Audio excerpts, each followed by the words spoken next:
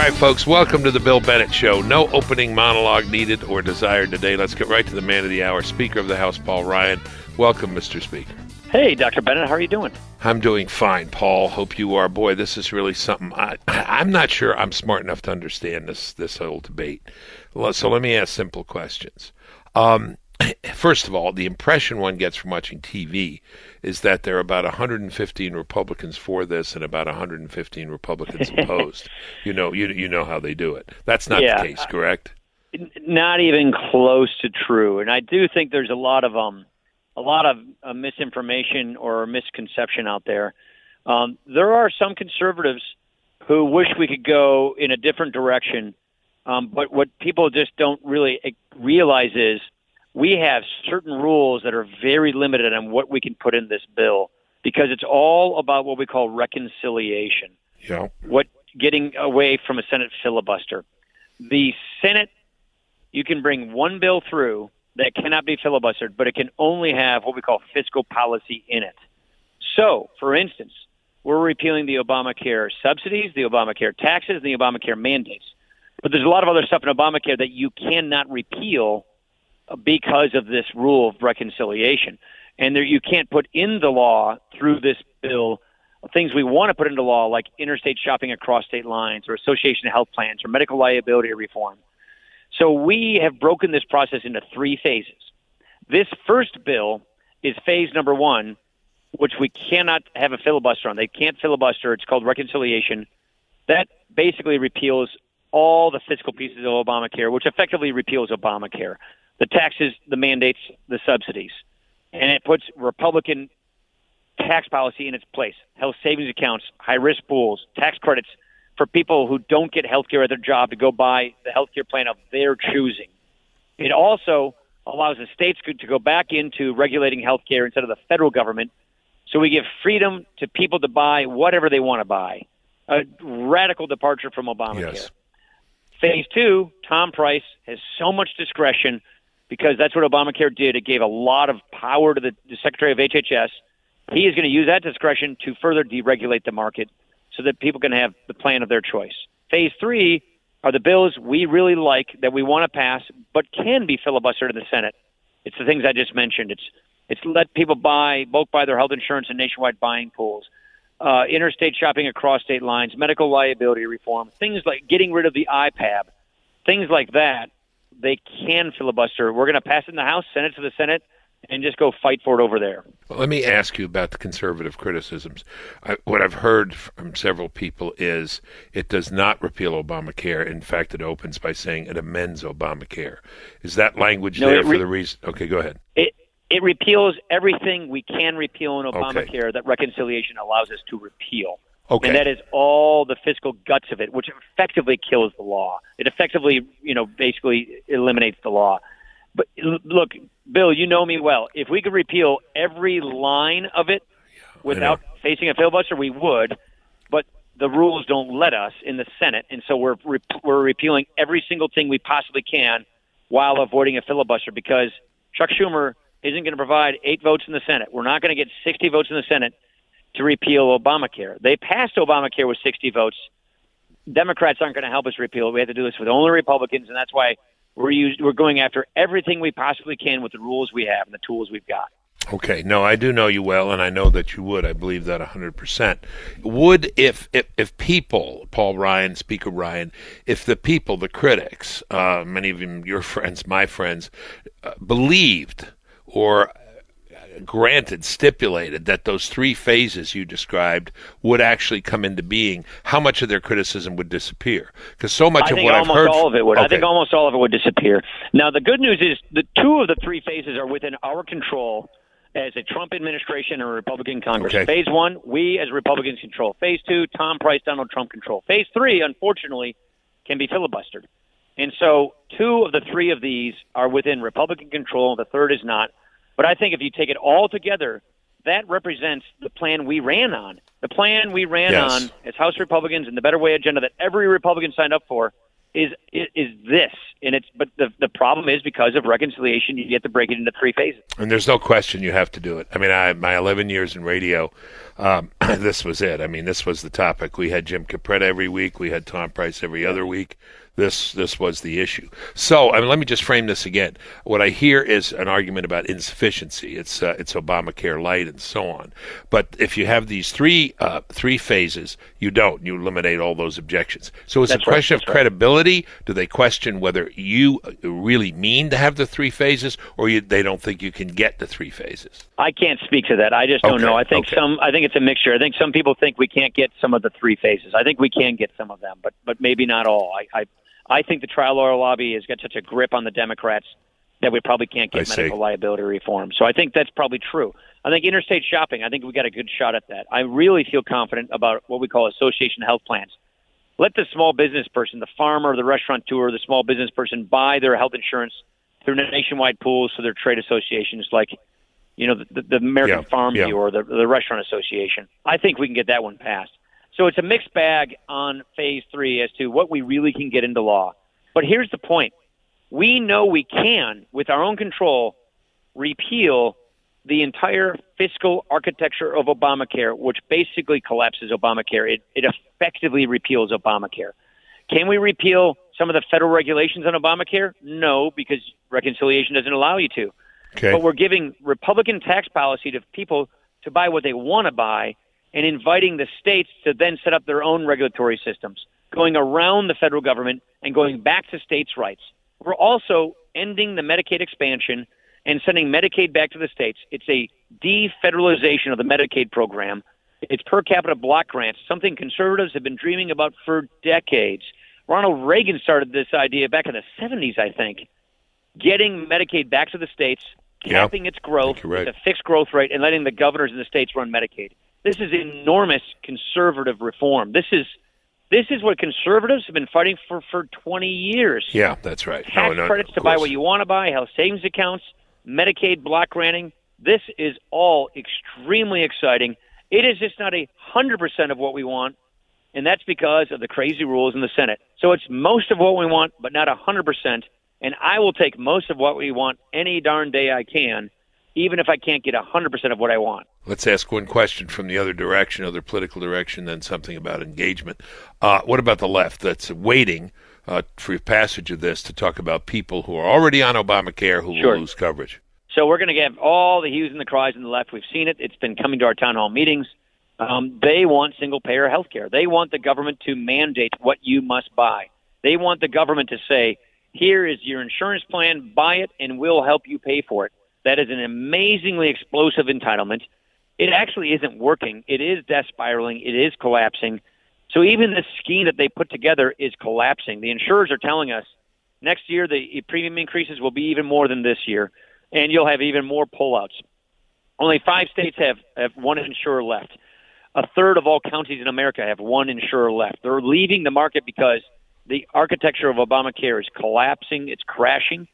So this is really sort of a mercy mission for the country, which is stepping in front, finishing the law off, and replacing it with patient-centered, Republican-based health care reform that we've been dreaming about for years is what we're doing. How engaged is the president? Is he going to really get behind this? Is he going to make calls? Is he going to make visits? I talked to him twice yesterday. He's bringing members down there, talking to them.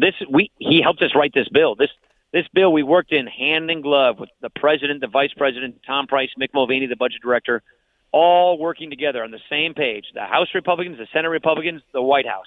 We literally have been working off on the same piece of paper, the same bill for months now. And the president is full onto this because what is this? It is him keeping his promise to repeal and replace this law. Getting rid of all the fiscal pieces of this law effectively repeals this law, and replacing it with a better system is exactly what we are doing. So it really is a fulfillment of the promises we've been making, and the president sees it that way. He's excited about it. He had a bunch of members down there yesterday, and he's talking to members, bringing them in. Some conservatives wish we had 100% of what we wanted. I do too, but I am not going to let the perfect be the enemy of the good. If I can get 85% of what I want, I'm going to take 85%. And I heard you say over and over again, we have the 218. You will have the 218. You're pretty confident. I'm confident because we would be breaking our promise to the American people if we don't pass this. Yeah, absolutely. All right. Well, you know me. I'm not known for a little mischief. I heard a rumor that at the White House, you and McConnell had a plan. He was to distract the president, and you were going to steal his iPhone. Is that right? No, I actually haven't. Okay. No, first I've heard of that, actually. I just want to get it around a little bit. Okay. Okay. Sorry. Yeah. I'm glad you could still laugh, though. You feel pretty confident about this, right? When might we see this resolved, Paul? I do. Well, it's a 3-week process in the House. This is regular order. This week, it is the Commerce Committee, Ways and Means Committee. Next week, the Budget Committee. Week after, Rules Committee and the floor. Then it goes over to the Senate for 2 weeks. We have a 5-week process here to repeal and replace this law and pass these bills. We're also going to be passing what we call our Phase 3 bills, like the Association Health Plans and the rest. We're going to be passing those bills in the next weeks as well. One last thing. I've heard it said a number of times, you can't get to the other stuff like tax reform unless you do this. Is that a moral obligation or not? No, it's actually the mechanics of the budget. Okay. You can't get rid of this budget reconciliation before you can bring up a new one. I see. And the $1 trillion we repeal all the Obamacare taxes. It's $1 trillion tax cut. You have to do that before you can do tax reform. Otherwise, the new tax system and tax reform would have to raise $1 trillion additional dollars. So literally, it's $1 trillion tax cut that we have to pass first, so that our tax reform is $1 trillion cheaper. I got it. I liked your comment very much. Just if you could reflect on it for 30 seconds. This is the growing pains of a majority party. It's been a long time with the president in the White House. Go ahead. Yeah, this is really what I see here is we, for the last 10 years, the last 2 years of Bush when Pelosi and Reid ran Congress, and the last 8 years of Obama, have been an opposition party. And in an opposition party, you do have some infighting. You do have conservatives sort of quarreling with each other about what makes the best policy. It's not a governing party. So we're going through the growing pains from being an opposition party to being a governing party that has to deliver. And that means Republicans, in this case, have to reach consensus with one another. Our governors, our senators, our House members. We have to compromise with one another and reach consensus in order to pass legislation with a majority and govern. That takes more work and is harder to do than simply being an opposition party, and these are the kinds of growing pains we're experiencing. Mike Lee and Rand Paul pushing for another bill. Would that even get through the Senate? No, it won't. What Rand is recommending is we just repeal it, period, and then the Democrats will help us replace it later. I just don't believe that would ever happen. I just don't think it's a credible strategy. And it's cruel to just let Obamacare go on and people... Yeah, you would destroy the individual market if you just repealed it without replacing it, and if you just stop and do nothing, as some are suggesting, then Obamacare goes on and it crashes. And that too destroys the individual market. We have a moral obligation to stop bad things from happening and to fix problems. And then we own it, but that's what it means to be the governing party, right? Exactly. Thank you, Speaker Ryan. Right. Thank you, Paul. Best to your great family. Bye-bye. You bet. Nice to be with you, Dr. Bennett. You're listening to The Bill Bennett Show. My conversation with Speaker Ryan about Obamacare is a perfect segue to our next guest, Steve Wynn. He's the chairman and CEO of Wynn Resorts and the new finance chairman of the Republican National Committee. In our previous interview, Steve explained in detail how Obamacare brought down the Democrats and paved the way for President Trump. In this segment, Steve explains why President Trump's campaign resonated with so many union members and how Republicans can continue to convert working-class Democrats into Republicans. Take a listen. Trump campaign had a lot of populist rhetoric in it, appealing to the frustration and the dissatisfaction of people who made a paycheck. There was also the group that is having terrible time finding a job, and that's a key ingredient of the future. But what about the people that were getting a paycheck and were watching it shrink, either because the buying power had been reduced by the reduced value of the dollar, or because what they were getting before all of a sudden cost more because it was artificially imposed, like health insurance. Things at Walmart were more expensive because the dollar was worth less in their paychecks. And then all of a sudden, the federal government slams them with an insurance increase based upon a murky kind of justification that people are going to get better health care. Well, what really happened is a whole bunch of people got pushed into Medicaid and Medicare. And that was a raw reach for political power. There's as many people left uninsured now as there were before. I mean, I don't want to get into a debate on health care, sure. And I can say this. It was an atrocious piece of legislation. Whatever good was in it was offset by all of the negatives of it. It was designed by people who were motivated by political power gains, electoral advantage, not by people who understood the system profoundly. And so people in the unions, they're taxpayers. They're taxpayers and fathers and mothers and brothers and sisters before they're union members. Yeah. I mean, okay, right. I belong to the point. Teamsters, or I'm a cook and I'm in the culinary union, and I've got a good job. But there's something happening to me here, and my union can't stop it.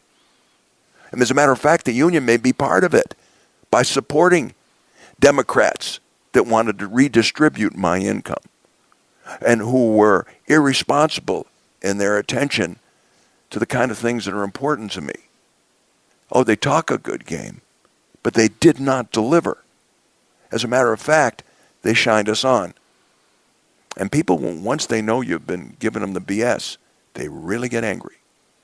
And what you saw was an angry electorate, angry union members who didn't want it, who didn't want to be schmoozed with a lot of old-time political rhetoric and empty promises. They want action. And they see President Donald Trump as a man of action. Well, maybe some of his actions, don't sit well with one group or another. Right. But they basically think that Donald Trump is going to give them a better deal. And my guess is they're dead right. I believe they're dead right. Let's talk about what we've been circling around a little. And this is very interesting to me because I'm supposed to be in the business of, as a friend of mine said, you should be doing something called translating Trump, explaining Trump. You know him better than I do, and you've known him longer. You've given to Democrats. You have a lot of Democrats who were just like he did. Right. Yeah. Okay. When your Democrat friends call you now, I don't know if they still do after you got this finance chair thing. I'm sure they do. Do you feel you have to explain Trump? Do they ask you to explain Trump? How do you explain Donald Trump? Do some people look at you incredulously and say, how can you be doing this? I find some of that. Do you? Yeah, people say, I just don't understand how if I you have could any support the author of the Book of Virtues. How could you support Donald Trump? Yeah. Well, if the friends that I have that are Democrats know me well enough that they may disagree with me, but my pitch, my answer is, engages the debate that is going on. Mm-hmm. I mean, if you believe that Barack Obama was good news, well then, I think you're from Mars, if you've been paying attention. Now the question is, how good is the news of President Trump? He got himself elected. If you think that's easy, try it out. Yeah. Donald Trump is a guy who is singular in his motivation. His energy is boundless. And I'm sure of this, his sense of patriotism is beyond question. Not something I would say about Barack Obama. I can't explain the Gitmo deal. I've never had a president look me straight in the eye and say, if you can keep your doctor, you can, and have that guy know that he was lying at the time. Yeah. I find that at 75 years old to be totally unacceptable in a public official, a bold-faced lying like that, or appointing someone to the IRS that takes the Fifth Amendment when they're asked about their job. I mean, all of that, that's not at issue with Trump. Trump's all-American. President Trump is a patriotic, highly motivated businessman that was disgusted with the status quo and decided to jump in and do something about it. Now, that highly motivated, very successful businessman with overwhelming energy and dedication has now got to figure out how to manage the reins of the government of the United States of America. He brings to that job orders of magnitude more experience than his predecessor, who had no experience at anything. Trump is a guy who learns how to do things fast. As President Trump, I expect that the learning curve is going to be radically fast. Mm-hmm. I've watched him in the last month begin to change at a rate and in a way that I wouldn't have predicted. The presence, moving into the White House, the Oval Office, he is in awe of it. One of the most delicious experiences I've ever had in life. I have been to the Oval Office when President Clinton was occupying it. It was a great privilege to do so. We had played golf, and he invited me there after golf to sit around and relax for a while. But I had never been in the residence. And I joined President Trump with my wife, and I watched Donald in the White House, so thrilled and so respectful of it and what it stood for. He showed me the Gettysburg Address, and the man was moved. It sits there in the Lincoln bedroom under glass. No, President Trump, the Donald Trump of The Apprentice, and President Trump of 1600 Pennsylvania Avenue are two quite different people. And I think that's going to become more and more clear as the days and weeks roll by. But we got to give him a little time to get his feet wet. It's such an enormous change. Would you mention, again, the Monet? Would you tell that story? It's wonderful, because you know art. He knows art. He knows I'm an art collector. Yeah. He says, "Come here, Steve. Look at this Monet. Isn't this fantastic?" He says, "This must be worth a fortune." I says, it was the River Seine of 1894, 1895. I said, "Oh, it's worth millions and millions of dollars." He says, "The art in this place is like that.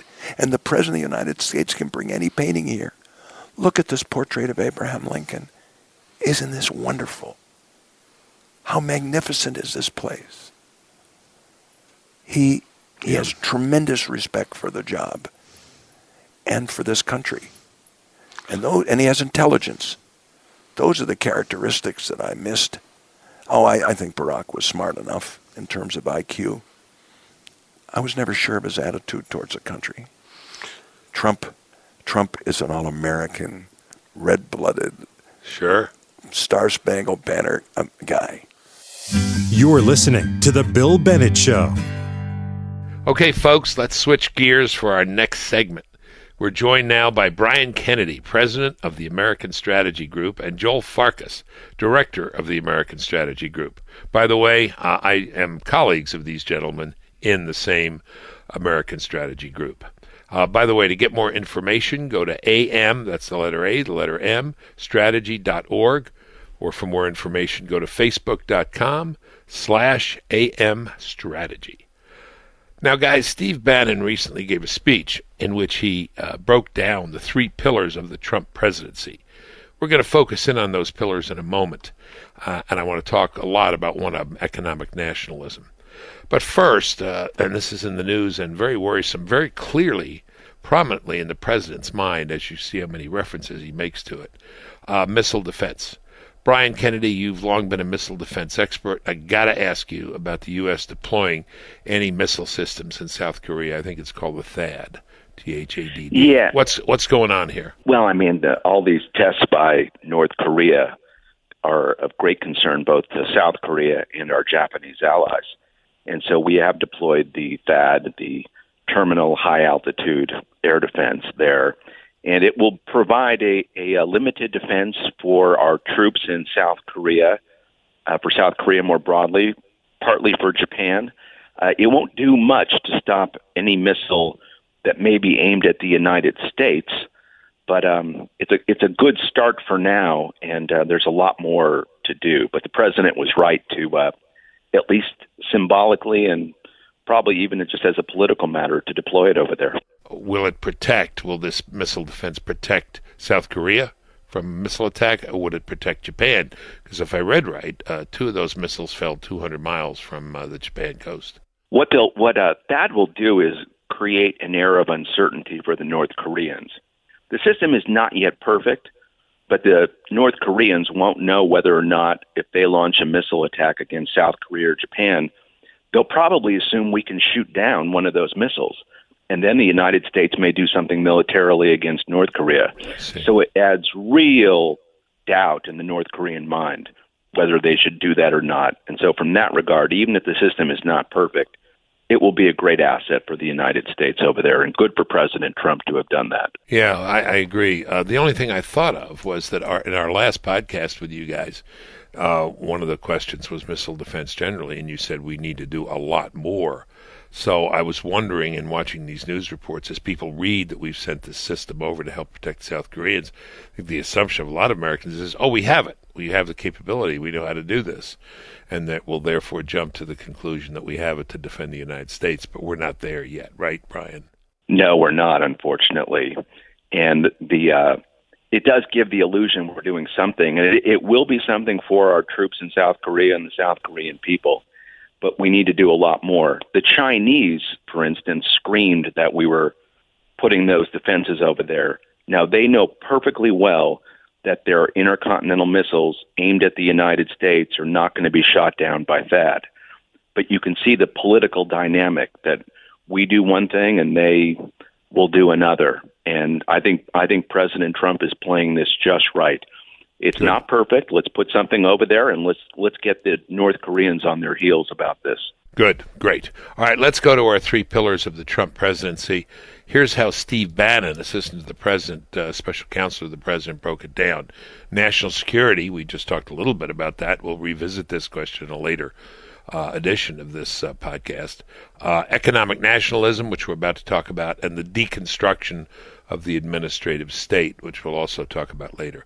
Let's talk about economic nationalism. That's our focus. Joel Farkas, what does President Trump mean by economic nationalism? President Trump means simply that America can export what it produces and Americans can consume what America produces.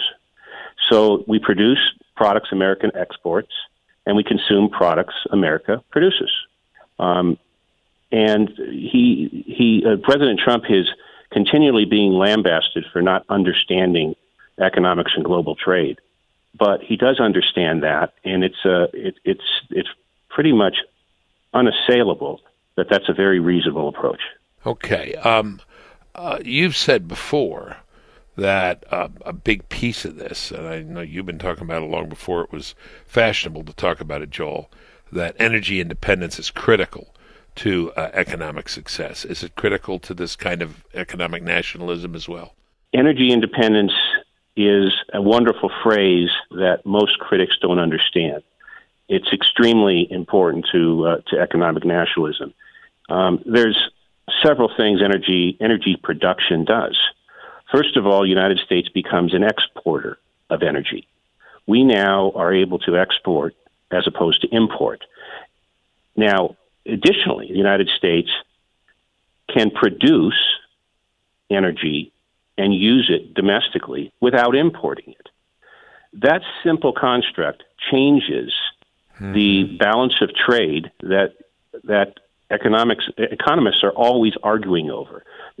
By doing nothing other than producing energy and consuming it domestically and reducing the importation of energy from other countries, it's critically important.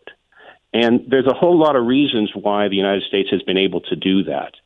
And we can talk about that further. But one major reason is that by producing shale production, the energy industry used to be spending an enormous amount of money, build a lot of capital infrastructure, and the industry basically was set up to have a long-term contract for prices set up and a specific destination for whatever is produced to be sent. The fact that we can now, in a matter of days, drill a shale well and have complete flexibility and lower capital costs, we have basically, the United States singularly has basically taken the energy industry and created a circumstance where we can sell energy on a spot market basis, not on a long-term basis. We can sell energy to a country that needs it now, a country that can use it 30 days from now, or anytime. So we basically changed the entire industry. So and this makes us as a country more competitive, clearly, right? We are the most competitive. Anybody else around the world that anyone talks about, any other country, doesn't have that flexibility.